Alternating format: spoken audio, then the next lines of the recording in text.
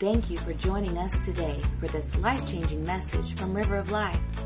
If you are ever in our area, we would love for you to join us. For more information, visit us at rolcrawfordville.com.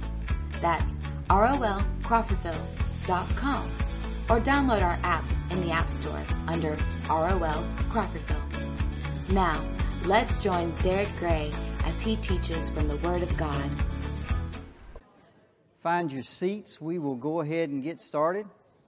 I want to welcome everybody to our Wednesday night Bible study. We are going through the Sermon on the Mount, Matthew chapter 5 through chapter 7. And this is about our fourth week, so we have made it tonight to Matthew chapter 5 and verse 5. And the title of our lesson is A Portrait of the Meek. A Portrait of the Meek. I was watching a YouTube video this week, a couple days ago, and on the YouTube video it was an interview with Joel Osteen and Oprah Winfrey. And they were talking about a few things, and Oprah, she made this statement. She said, "What kind of God would want you to be poor and miserable?" And I went and I wrote that down, because that's really the way the world thinks. They automatically equate being poor with being miserable, and they equate being rich with being happy.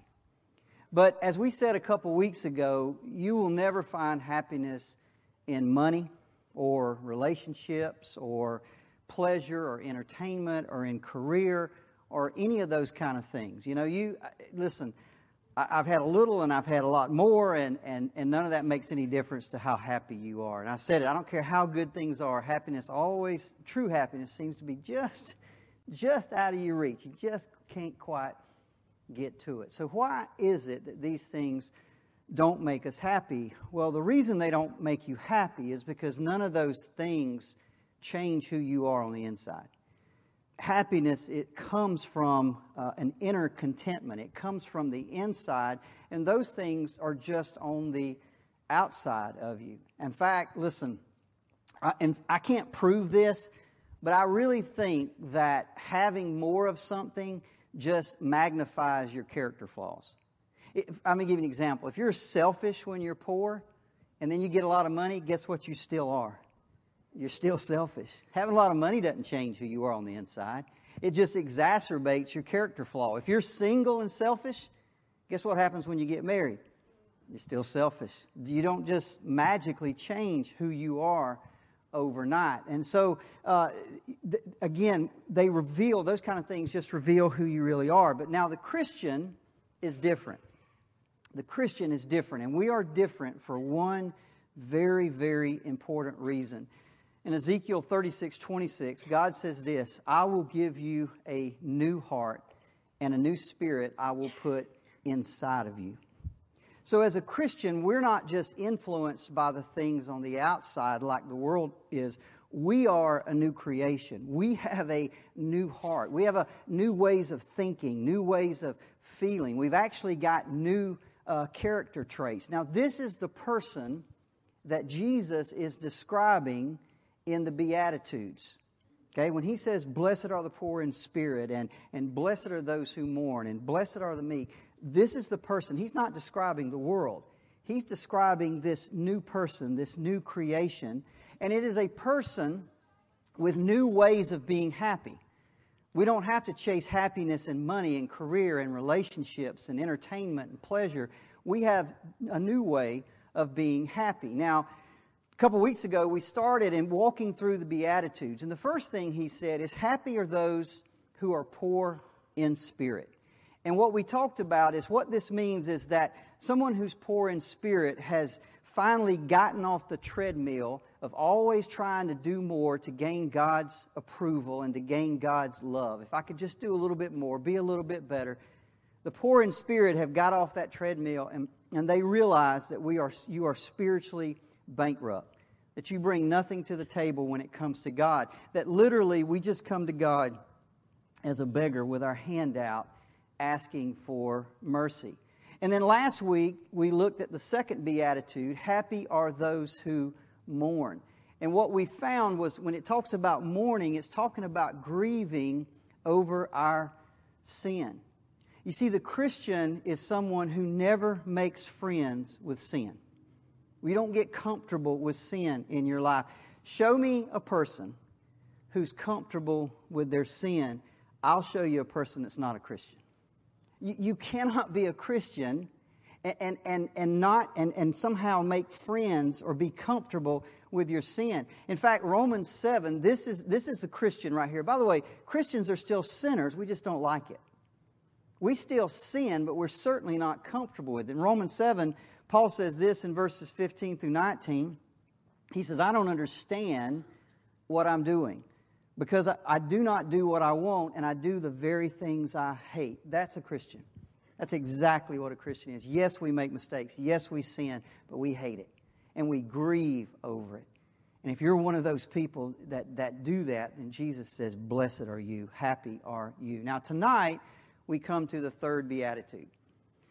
Blessed are the meek, for they shall inherit the earth. Now, I want to say two things about this beatitude before we get very far into it. The first thing I want to say, out of all the beatitudes, this one hurts the most. Okay? I mean, this one is going to hurt, so you might as well just get ready for it. You're not going to like what it has to say. This one is going to be painful. And here's why. In the first two beatitudes, where Jesus said, blessed are the poor in spirit, and blessed are those who mourn or grieve over their sin, in those two beatitudes, I'm looking at myself. Everybody with me?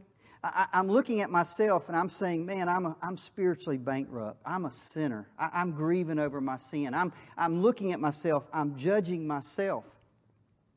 But when we come to the third beatitude, that all changes. Now, other people are looking at me. And other people are looking at me and they're saying things about me and they're judging me and they're acting in ways toward me that I don't like. How will I react to those people? That's what this beatitude is all about. So the first beatitudes, I'm not saying they're easy to admit you're a sinner and grieve over your sin, but this one is all about how do you react to other people when they do or say or act towards you in ways that you don't like. Now, the world, we think in terms, every single one of us here, we tend to think in terms like strength and power and self-assurance and self-confidence. In fact, let's be honest. Don't we even teach our children to assert themselves? Do we? Do we teach our children to stand up for themselves? That's how we think. That's our natural. Nobody wants a milquetoast for a kid, right? That people just walk all over. Who wants that? So we teach our children, stand up for yourself, assert yourself, express yourself, right? We want them to be self-confident and all of those things. Listen, meekness is the opposite of that. It's the opposite of that. Now, you're probably thinking right now, wait a minute, are you going to be telling us that we shouldn't stand up for ourselves and we shouldn't assert ourselves? That's exactly what I'm going to tell you. And already you don't like it. Already you're thinking, now wait just a minute, that doesn't sound right at all. Well, we'll get to that in just a minute, but I want to say something. Should it surprise us that God wants to do it differently from the way that we think it ought to be done? Does that surprise anybody that's a Christian that's ever read the Bible, that God's ways are not our ways? I've often said, if my first thought is to do it this way, it's probably wrong. It's probably a good idea to go to the Bible and see what the Bible says about it, because His ways are not like my ways. So it shouldn't surprise us that God would do it differently from the way that we think that it should be done. Let me give you an example. In Judges chapter 6, God calls a man named Gideon. And Gideon nobody knows who he is. He's from the tribe of Manasseh, which is the least of the tribes of Israel. And then he says in his own words, my family is the least of that tribe, so I'm the least of the least. And God calls Gideon. He says, I want you to raise up an army, and I'm going to use you to defeat this people called the Midianites. So Gideon does what God says. He raises an army. He gets 32,000 men. Now that's good, right? I mean, if you're going to get an army, let's get an army. He gets 32,000 men. God comes to him and says, you got too many people. You got too many warriors. You got too many men. And the reason God said that, He said, because if you win with that many men, then the people of Israel will say, well, look what we did. God said that's not the way it's going to happen. So the first thing He does, He says, tell everybody that's scared to go home. And so they say, everybody's scared to go home, and 22,000 of them turned around and split. I mean, just split. They didn't even look back. I mean, they just gone. And He's got 10,000. And you're like, okay. And God says, no, still too many. He says, send them down to the water, and everybody that drinks like a dog, those are the men we want to use. He ends up with 300. That's 1% of what he started with. Now, folks, listen, that makes no sense to the natural mind. Because if you're going to get an army, right? If you're going to dominate, let's dominate. Why would you go from 30,000 to 300?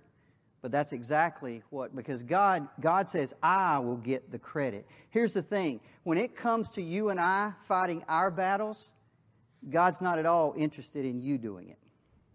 He wants to get the credit. He doesn't change. He wants to get the glory. And if you fight it, and you'll say, well, look what I did.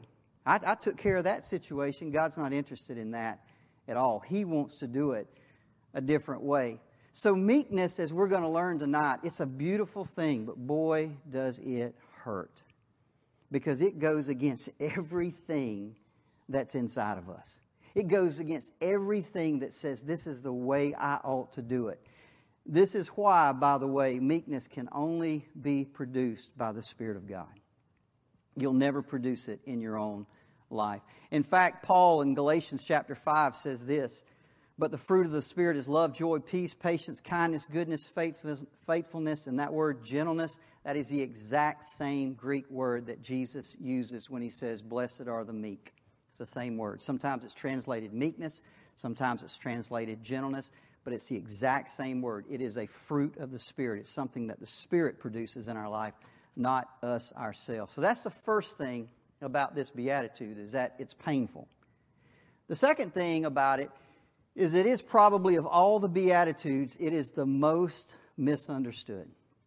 And here's why. The reason it's misunderstood is because the word meek has changed its meaning over the centuries. If you go back to the 12th century, the word meekness in Old English was M-E-K-N-E-S-S-E. That's the way they spelled it back then. And it basically meant having the virtue of humility, being humble. And then in the early 13th century, it kind of changed to mean the softness of temper or gentleness, like we just said. And then by the mid-13th century, it meant forbearance under injuries or provocation. So, by the way, the first the first chapters of the verses of the Bible. Let's go back. The first books of the Bible were translated into English around 1380.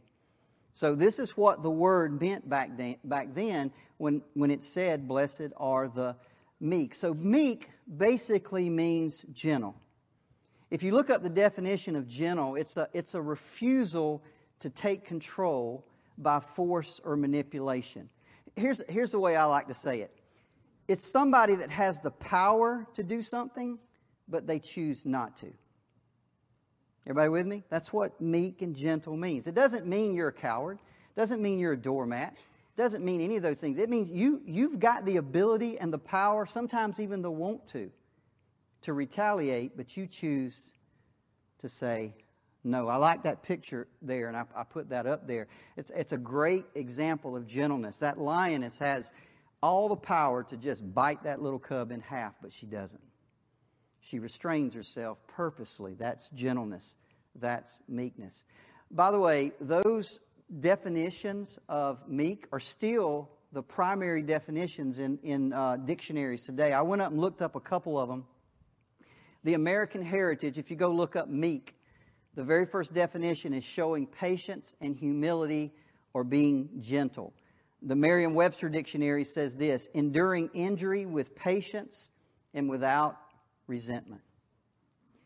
But over time, the word meek has taken on much more negative connotations. Most people today, and my guess would be even most people in here, if I just walked up and said, what do you think of when you think meek?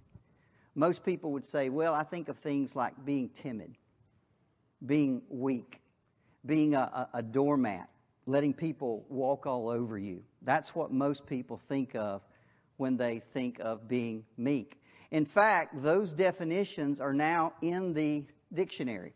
If you go back to those same two dictionaries and you look up the word meek, the second definition in both of those cases are similar to these. For example, the American Heritage says easily imposed on, submissive.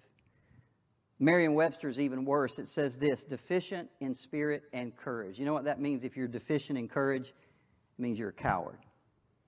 So the word meek has actually made its way into the dictionary. It didn't mean that in the 12th century, in the 13th century, in the 14th century, but today people think of meek and they think of a coward. So when we come tonight and we say, blessed are the meek, many of you may be thinking, well, he's saying blessed are the timid. Blessed are the doormats. Blessed are cowards. But here's our problem. Jesus said that he was meek. In Matthew 11:29, Jesus said this, take my yoke upon you and learn of me, for I am meek. Now, here's the thing. This is the man who defied the Pharisees. This is the man who, one of my favorite stories in the Bible, walks in a synagogue, opens a scroll of Isaiah, reads it, closes it up, and says, this day, this scripture is fulfilled in your ears. And they tried to kill him. He knew exactly what was going to happen, and he did it anyway. This is the man who walked into the temple and saw the money changers and literally overturned their tables, made a scourge, and drove them out of the temple. Listen, I don't know about you, but I would never describe Jesus as timid. Never describe him as weak. I certainly would never describe him as cowardly. So when Jesus says, I am meek, and Jesus said, blessed are the meek, what exactly is it that he means? Well, I'm going to answer that tonight. What I want to do for the next few minutes that we have is I want to paint a portrait of a meek person. A biblical portrait, not what the world thinks about meek people, but what the Bible thinks about, or what the Bible says about meek people. Now, to do this, surprisingly, we're going to go back to Psalms 37. Going back to the Old Testament to do this. And you may say, well, why in the world are we going to go back to Psalms 37? Well, the reason is I want you to read Psalms 37:11, and I want you to compare it to Matthew 5:5. Psalms 37:11 says this, but the meek shall inherit the land. And of course, Jesus in Matthew 5:5 says the meek shall inherit the earth. Now, the reason I'm going back to Psalms 37 because Jesus is either quoting Psalms 37:11 or at the very least he's making an allusion to it. The wording is too close. It's too tight. I mean, the Jews would have known this, right? So he didn't have to give a lot of explanation. So what we want to do tonight is go back to Psalms 37, and if we read the 10 verses that come in front of verse 11, we should be able to give a portrait or a picture of what a meek person is like. So let's read Psalms 37, 1 through 11. It says this, fret not yourself because of evildoers. Don't be envious of wrongdoers, for they will soon fade like the grass and wither like the green herb. Trust in the Lord and do good. Dwell in the land and befriend faithfulness. Delight yourself in the Lord, and He will give you the desires of your heart. Commit your way to the Lord. Trust in Him, and He will act. He will bring forth your righteousness as the light and your justice as the noonday. Be still before the Lord. Wait patiently for Him. Fret not yourself over the one who prospers in his way, over the man who carries out evil devices. Refrain from anger. Forsake wrath. Fret not yourself, for it only tends to evil. For the evildoers shall be cut off, but those who wait for the Lord shall inherit the land. In just a little while, the wicked will be no more. Though you look carefully at his place, he will not be there, but the meek shall inherit the land and delight themselves in abundant peace. Psalm 37:11 tells us 4 things about a meek person. First and foremost, the meek trust God. The meek trust God. Look at Psalms 37:3. Trust in the Lord. Biblical meekness is first and foremost all about faith. Being a meek person is grounded, founded in faith. It is deeply rooted in this confidence that God is for you and not against you. Okay, that's the very first thing that we need to know about being biblically meek. The second thing we learn in Psalms 37:11 about meekness is this: the meek act on that faith by committing their ways to Him. Look at verse 5 and 6. Commit your way to the Lord. Trust in Him, and He will act. He will bring forth your righteousness as the light and your justice as the noonday. The Hebrew word for commit your ways literally means to roll. That's the word. It means to roll like a stone. Basically, what it's saying is take your relationships and your marriage and your money problems and your business issues and all of these things and roll them onto Jesus. Roll them onto God. It's the same thing Jesus said in Matthew 11:28. Come to me, all you who labor and are heavy laden, and I will give you rest. It's the same thing that Peter says. Cast your cares on Him, because He cares for you. I put a picture of the chair up there because there's this old analogy that you've heard a lot of preachers and teachers use about a chair. You can believe that a chair will hold you up. But if you really believe it, what will you do? You sit in it, right? See, when you really believe something, you act on it. Belief always leads to actions. You act on things you really believe in. If you really trust God, if you really have faith in God, if you really believe that God is for you, not against you, then the result of that is you will roll everything over onto Him. You will commit your ways to Him. The third thing that the meek do is once they've trusted God, once they've committed their ways to God, now the third thing they do is they patiently wait on God to act on their behalf. Look at Psalms 37:7a. Be still before the Lord and wait patiently for Him. Let me tell you what this means to me. This is one word. It's just freedom. I mentioned earlier that not only being poor in spirit is the freedom to get off that treadmill of always trying to be good enough and just stepping off and saying, okay, I got nothing. I give it all to you, Lord. This is a freedom here. It's always this freedom. It's the freedom of this need to always try to vindicate yourself. Always trying, the need to take care of all your problems. When something comes in, all these challenges, I got to handle this, I got to handle this, I got to do that. This is just freedom. The freedom to step back and say, I'm going to wait on God to do it. The other thing about meek people is they have a stillness about them. Because they're trusting in God, because they've committed their ways to Him, because they're waiting on Him to act, things can be going chaotic around them, and they just got this stillness about them. Just waiting on God to do His thing. Why? Because they know that God is sovereign. Folks, they don't just hope He is. They just don't want Him to be. They know He is. They believe it to the deepest part of their soul, and therefore they wait on Him. They know He's got it under control. They know, as Romans 8 says, that He's working all things out for their good. The fourth thing that Psalm 37 teaches us about the meek, number one, they trust God. Number two, they roll their cares, they roll their ways onto Him. Number three, they wait patiently, and while they wait, they don't fret. They don't fret. Look at Psalms 37, 7 and 8. Fret not yourself over the one who prospers in his way, over the man who carries out evil devices. Refrain from anger and forsake wrath. So here's the meek person, and what they're doing is they're just patiently waiting on God to work it out. But while they wait, there's no bitterness. There's no anger. There's no anxiousness and fretting and worry like a normal person. Because their God has got it all under control. So it doesn't produce those things. I'm going to give you a couple of examples. Let me give you Abraham. Y'all remember the story, I'm sure, Abraham and his nephew Lot, right? They leave the land of Ur. God calls Abraham and says, go to a land I'm going to show you. And they make their way all the way up to Canaan, to the promised land.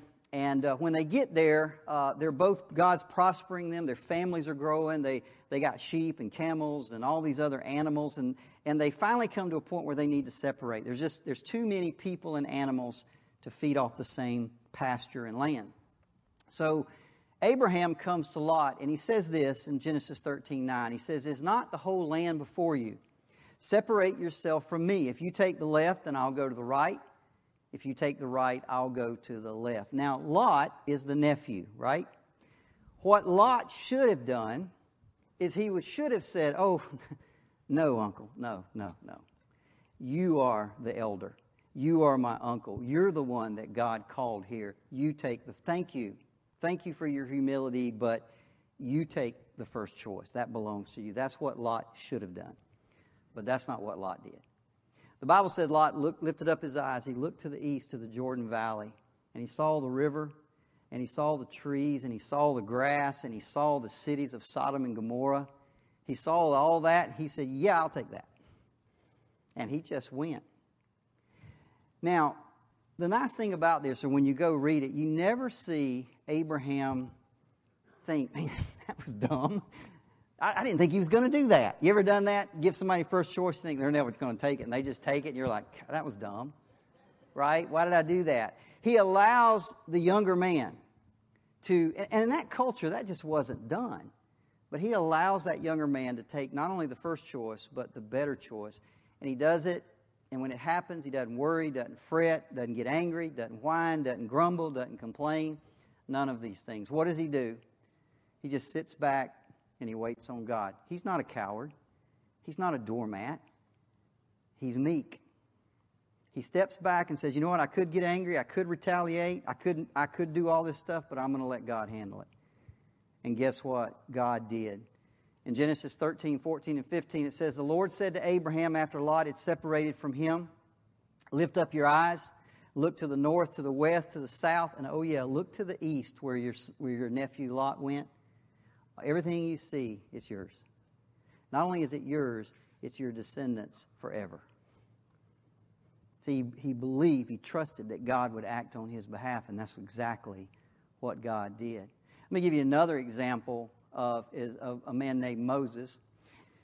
In Numbers 12, 1 through 2, it says this: Miriam and Aaron. By the way, y'all know who Miriam and Aaron are? It's his brother and sister. So his brother and sister spoke against Moses because he had married a Cushite woman. Now, I have no clue, don't even really care why they were mad. They didn't want him to marry this woman. He did. They got angry, and they basically started talking about amongst the people and saying, "Hey, is Moses the only one the Lord speaks through? Hadn't he spoke through us as well?" Basically stabbing him in the back. And it says, "And the Lord heard it." Now, right here, what would you expect Moses to do?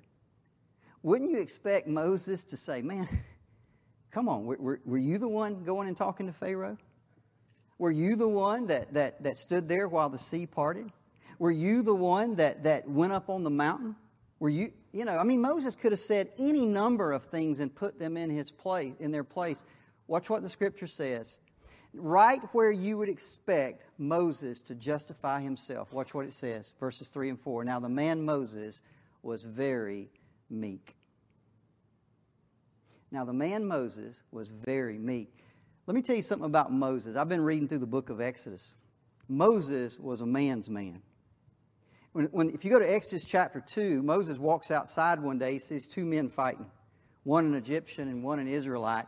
And most people nowadays, they see two men fighting. I'm not getting involved in that, right? Well, Moses just wades right into it. And the Bible says he struck down the Egyptian and killed him. And of course, he gets found out. He has to flee. In that same chapter, he goes to a land called Midian. And he comes to a well, and there's these 7 sisters that come to the well to water their flock. And when they would come, the men shepherds, the males, would run them off. And it says right there in Exodus 2, but Moses saved them. Moses just wades right into this situation that he's got nothing to do with, and he tells them men what they can do with it, and he saves those women. Moses is not timid. Moses is not a coward. Moses is not a doormat. Moses is not weak, but Moses is meek. What does that mean? It means he doesn't have to defend himself. He doesn't have to make sure that everybody knows who he is and what he's done. He steps back, he trusts God, he casts all of this stuff onto God, and he waits patiently for God to act on his behalf. And it says, suddenly the Lord said to Moses and to Aaron and Miriam, come out you three to the tent of meeting. And the three of them came out. So Moses, it's never recorded that he said a word. Doesn't fret, doesn't get angry, doesn't grumble, doesn't complain. He just takes the criticism and he waits. He waits patiently on the Lord to act on his behalf. And by the way, God does. Verses 5 through 9, the Lord came down in a pillar of cloud and stood at the entrance of the tent. He called Aaron and Miriam, and he says, who do you think you are talking against my servant? And it says when the cloud went back up, Miriam was leprous like snow. God had his back. That's what it means to be meek. It doesn't mean to be a doormat or a coward or weak or timid or any of those things. It means you could lash out, but you step back and you say, God, I choose to leave it to you. Now, I want to bring something up here because I think this is important. Moses is meek. It means he trusts God to handle things. But do you remember when he went up on the mountain and he got the 10 Commandments? And he comes back down and the people were grumbling and complaining about where's Moses, and Aaron makes them a golden calf. Y'all remember the story? And Moses comes down and he sees them dancing and worshiping this calf. And it says he got so angry that he threw those tablets down and broke them. Why was that okay? By the way, Jesus says, I'm meek, I'm lowly in heart. But he walks into that temple and he sees those money changers, and he ain't playing, is he? Certainly he was angry on that day. So why is it okay to be angry at one point, but not angry at another? William Barclay says this, blessed are those who are always angry at the right time and never angry at the wrong time. That's pretty good, but what does that even mean, right? What is the right time to be angry? Here's what he said. We can say as a general rule for life that it's never right to be angry for any insult or injury done to us. That is something no Christian must ever resent, but it is often right to be angry at injuries done to others. Selfish anger is a sin. Selfless anger can be one of the great moral dynamics of the world. I think that's exactly what you see with Moses. See, Moses, when the hurt was done to him, he didn't do anything. But when he came down that mountain and saw what they were doing to his God, that made him mad. Isn't Jesus the same way? They did all those things to him and said all those same things to him, never got angry. But when he walked and saw what they did to his father's house, he got mad. See, selfish anger is a sin, but selfless anger, when you're angry at what's being done to your father, what's being done to the house of God, what's being done in the name of Christ, that's selfless. And he's right. That can be one of the great moral dynamics of the world. So this is our portrait of the meek so far. A meek person trusts God. They commit their ways to him. They wait on him to act. They don't fret or get angry or bitter or any of that stuff while they're waiting. They leave their vindication with God. Okay? Now, I want you to see that that is the opposite of being timid. Let me say this. A timid person doesn't trust God. A coward doesn't trust God. A doormat doesn't trust God. Timidity, in fact, comes from a lack of faith. But as I said, biblical meekness is rooted and grounded and based in a faith in a God who's got your back. It's about trusting, listen to me, meekness, biblical meekness is about trusting God to fight your battle for you instead of you having to fight your battle for yourself. That means when they gossip about you or they do things to hurt you or say whatever the case may be, everything in you wants to vindicate yourself. The meek person steps back and says, I choose not to. I choose to let God handle this. That's painful. It's not easy. Nobody said it would be easy, but that's biblical meekness. I want to give you two more things I want to add to our portrait very quickly. about meekness. I want to go to the book of James. James 1:19-21 says this, "Let every person be quick to hear, slow to speak, slow to anger. Therefore put away all filthiness and rampant wickedness and receive with meekness the implanted word." Now that's odd, right? It says when you hear the Bible, when you hear it taught like tonight, or you hear it preached on a Sunday morning, it says receive the word with meekness. Now, why in the world would you need meekness to receive the word of God? Well, here's why. James has in mind two people, okay? The first person he has in mind is a person that's quick to speak. Y'all know anybody that's quick to speak? It's all about me, right? They're slow to listen. They're just wanting you to shut up so they can start talking, tell you what they got to say, right? They're quick to speak. They're slow to listen. They really don't care what you got to say. It's, just get back to me here so I can let you know how things are. By the way, this type of person is easily angered. If you say something that comes against them, maybe if you say something in contrast to the way they believe, or if you say something about their actions that they, where you cross them, they don't like that. They easily get angered. But then there's another person that James is thinking of here, and this person is slow to speak. They're a much better listener. They don't have to get their opinion out there. And they actually do care what you have to say. And this person, if you were to say something, you have a different opinion than them or something, they don't get angry. They don't do that way. But here's the thing. Do you understand that's what the Word of God does every single day to people? You see, it's not another person necessarily coming to you and saying, you're wrong. Your behavior's wrong. But you open that Word of God and it's staring you right in the face saying, you're wrong. You're wrong. You're wrong. And it says, receive that with meekness. Don't be easily angered when the Bible comes against it. The Bible says, hey, this is wrong, and you don't think it's wrong. Receive it with meekness. Believe in the fact that, okay, I could lash out here. I could try to do it my own way, but I'm going to step back and trust that God is right. I'm going to receive His Word with meekness.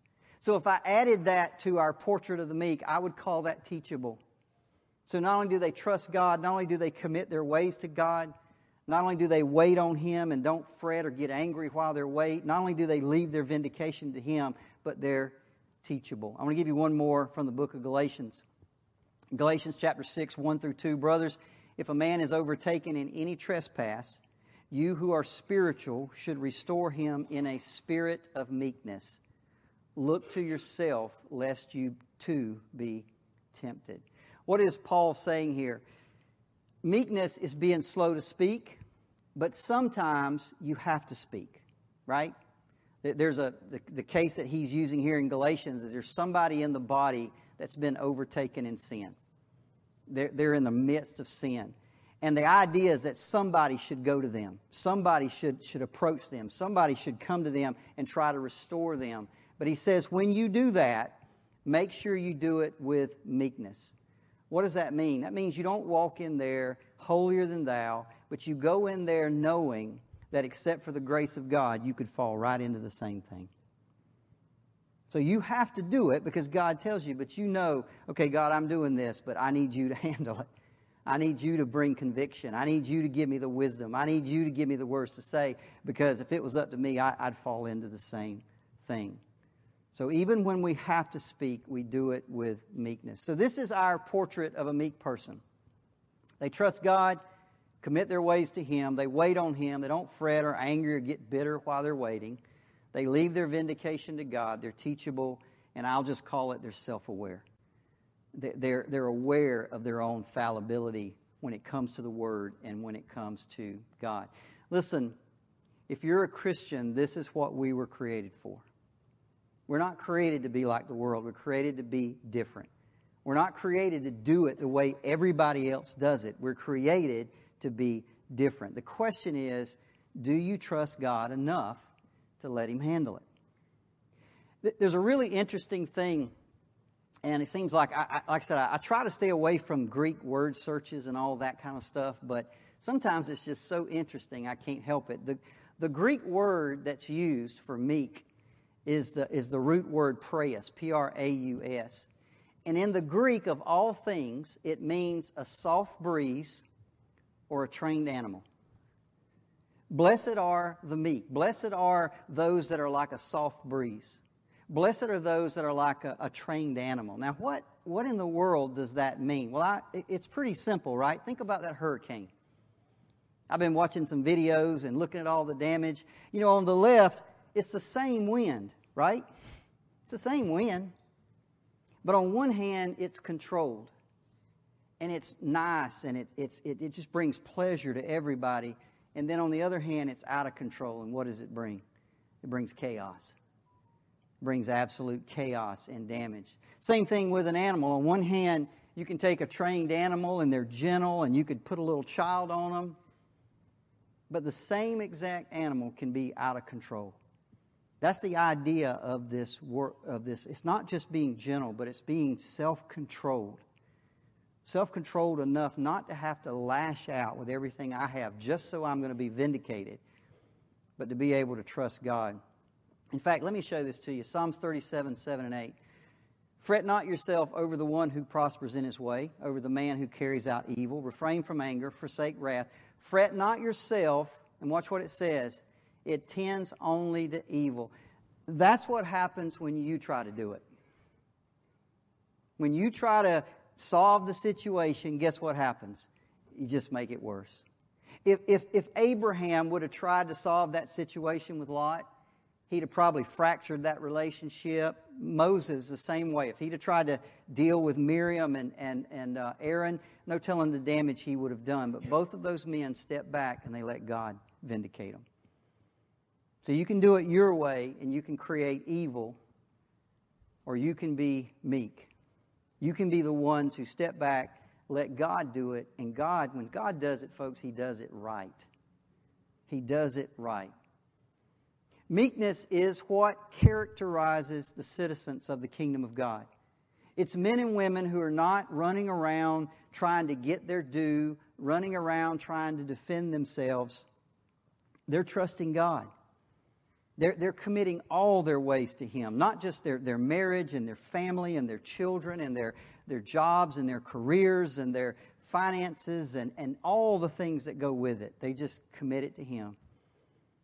And when challenges and obstacles and things come into their life, they wait on Him to do it. They don't fret. They don't try to vindicate themselves. They remain teachable and self-aware of their own fallibility. Jesus said this, "Blessed are men and women like that, for they shall inherit the earth." Psalms 37, 10 and 11. I'll read it one more time. In just a little while, the wicked will be no more. In just a little while, all the stuff you read in the newspaper and it gets you so upset, in just a little while, it'll be no more. But the meek, are the ones that's going to last. Everything you see is going to be burned up, recreated in perfection, and you get it. You inherit it. Why is it that as Christians we should need the temporary, vain pleasure of vindicating ourselves? Why do we need that so bad when God has already promised that the whole earth is going to be ours? Let's pray. Father, we thank you, Lord, for your word. We thank you for this incredible beatitude. God, we just admit tonight that this is not easy. For us not to assert ourselves and try to vindicate ourselves and handle things ourselves is one of the hardest things that we'll ever have to do. But God, we believe that we're new creations. We believe that you have created characteristics inside of us that we didn't have before we were born again. And one of those characteristics is gentleness and meekness. And God, I just pray that if we would begin to walk in this whole church would be completely different. This whole county would be completely different. People would flocked to be a part of what's going on here. But God, we have to trust you first and foremost. We have to put our faith in you. We have to trust that you've got our back. Father, I pray tonight if there's anybody here that's going through turmoil in their life, and I know there is. We all have it. If somebody here's got relationships that there's things going on, if they've got in their finances, they've got situations where people are doing things to them, God, I pray tonight I pray tonight, God, that you would somehow take this word and just magnify the spirit of meekness, that characteristic of meekness and gentleness in their life. That, God, you would give them the faith tonight to step back, to let go, and let you take control, because you will get justice for us. You will get justice for us if we just give you the ability. We love you and we thank you in Jesus' name. Amen. Thank you again for listening to this message from River of Life. If this message has touched you today, or if you need someone to pray with, please contact us at 850-926-1200 or email us at info@rolcrawfordville.com. We also want to encourage you to visit us this Sunday morning at 10:30 a.m. in Crawfordville. Please visit us online at rolcrawfordville.com for more information and directions.